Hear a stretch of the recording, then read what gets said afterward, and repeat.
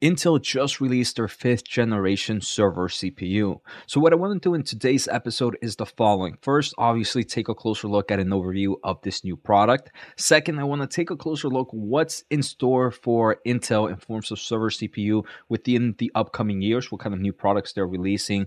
Third, I want to kind of take a closer look at the competition with AMD. And finally, I just want to look at some valuation metrics. So let's take a closer look in today's episode. Like always, we're going to start off with overall price action. And your favorite semiconductor company, Intel, we can see year to date is doing amazing, up 69%. Today, the stock is green, where its biggest competitor in this space right now, AMD, is not. AMD right now is down roughly 0.4%, but year to date, AMD is still dominating, up roughly 115%, after this company has kind of seen a nice boost from their MI300 and kind of the AI accelerating market. So like I mentioned today, Intel actually held an event, which was their AI Everywhere event, where they talked about a lot of different solutions for both the consumer side and the data center side. Today, I want to take a closer look at more their data center side, and on December 14th, Intel launched its 5th generation Xeon scalable processor, the second Xeon family upgrade in less than a year. So obviously unfortunately for Intel, AMD has really been taking market share in the data center space. We're going to look at numbers in a bit. So Intel has really tried to improve their CPU server CPUs to kind of offset the bleeding that's happening to them in the market. So this is their 5th generation and an upgrade in less than a year. One of the big kind of selling points for their 5th generation and also the 4th generation is they do have kind of AI accelerators built within the cores to kind of help address demanding end-to-end AI workloads before customers need to add discrete accelerators. And this is a big point to understand, right? AI is not new to the overall market. Generative AI, maybe some of these large language models are to some extent new to the overall clouding market, but there have always been AI workloads, and most of those AI workloads have always run in CPUs opposed to GPUs. So Intel is saying that, hey, look, we have AI accelerators within every core that we have right now, and there might be certain workloads where you don't need a discrete accelerator or a GPU, and you'll be fine with our 5th generation Xeon processor. I want to thank The Motley Fool for sponsoring this video, and check out fool.com/Jose for the 10 best stocks to buy now. With that link, you get a promotional offer for the subscription service. Now, let's continue with today's episode. They even talk about how most customers in the CPU space, outside of maybe your cloud server providers who always need to have kind of the top of the line product, but most customers or your typical customers usually follow a 5-year recycle when upgrading from even older generations. So this company mentions that, hey, if you're upgrading from their 1st generation server CPU, you can reduce their total cost of ownership by up to 77%, and also reduce the amount of servers you might need, the amount of real estate that you might need to kind of hold these servers. They do mention that this 5th gen Xeon processors support up to 64 cores per CPU. There is a huge list of different types of solutions, some as low as 8 cores, and like we saw, some as high as 64. Sometimes you might have kind of smaller 8 cores for edge solutions or things that you need to run in the edge where you don't need heavy computational power, and probably need better efficiency in forms of power to performance.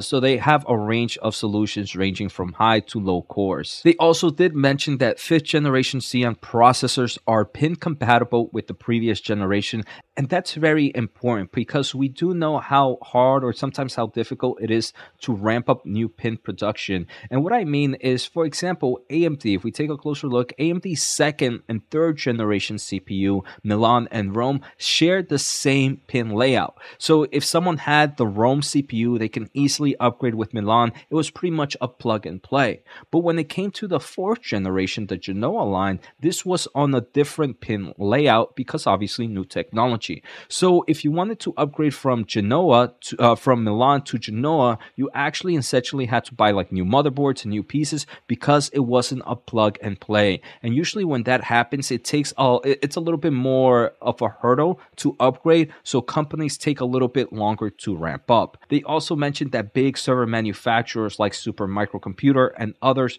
are going to start offering Xeon server CPU solutions in the first quarter of 2024. And they do mention that cloud server providers will announce availability of 5th gen Xeon processor-based instances throughout the year. Now, I want to take a closer look at what's upcoming for Intel here in the CPU space. They have two major upgrades coming in next year of 2024. We have Sierra Forest, which is going to be a CPU that's mainly meant for efficiency and up to 288 cores. That's expected to arrive in the first half of 2024. And then we have Granite Rapids, which is going to be more of a performance type CPU, and that will closely follow Sierra Forest. So now, before we go any further, I do want to say thank you guys for the support. Make sure to hit the thumbs up and the subscribe button. I'm trying to hit 30,000 by the year's end. I'm not sure if I can make it, but if you guys hit the subscribe button, I think we might get there. I also do have weekly exclusive videos in my membership program for semiconductor industry. Click join to learn more. Check out fool.com/Jose for special offer and my free newsletter at josenaharo.substack.com.